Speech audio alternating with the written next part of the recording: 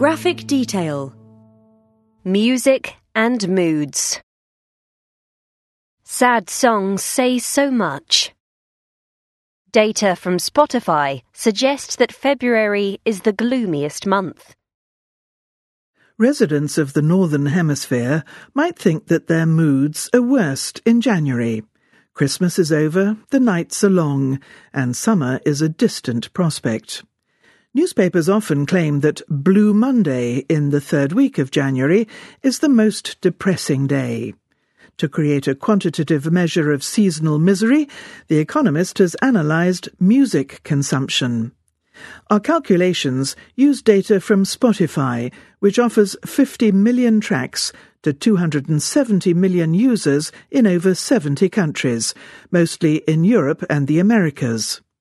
The firm has an algorithm that classifies a song's valence, or how happy it sounds, on a scale from 0 to 100. The algorithm is trained on ratings of positivity by musical experts, and gives Aretha Franklin's soaring Respect a score of 97. Radiohead's gloomy Creep gets just 10. Since 2017, Spotify has also published daily tables of the 200 most streamed songs, both worldwide and in each country. We gathered data for 30 countries around the globe, including 46,000 unique tracks with 330 billion streams, to identify the annual nadir of musical mood. Drumroll, please. The global top 200 songs are gloomiest in February, when their valence is 4% lower than the annual average. In July, the perkiest month, the mood is 3% higher. The most joyful spike comes at Christmas.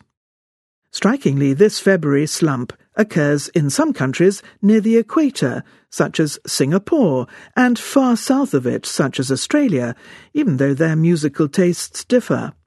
A few Latin American countries lack such a dip, perhaps because the algorithm sees Latin music as mostly happy. The icy north shows the biggest seasonal swings. Finland's mood in July is 11% happier than usual.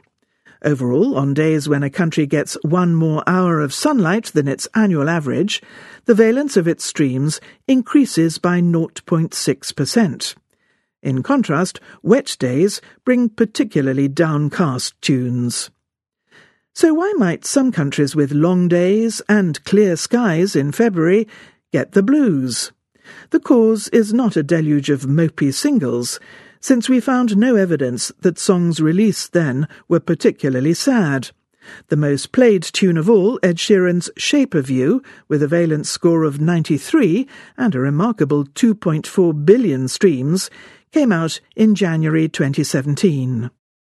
Perhaps the global dip is explained simply by the calendar. For most people, the first weeks of a promising new year have disappeared, with little sign of improvement. Anyone for some Joy Division?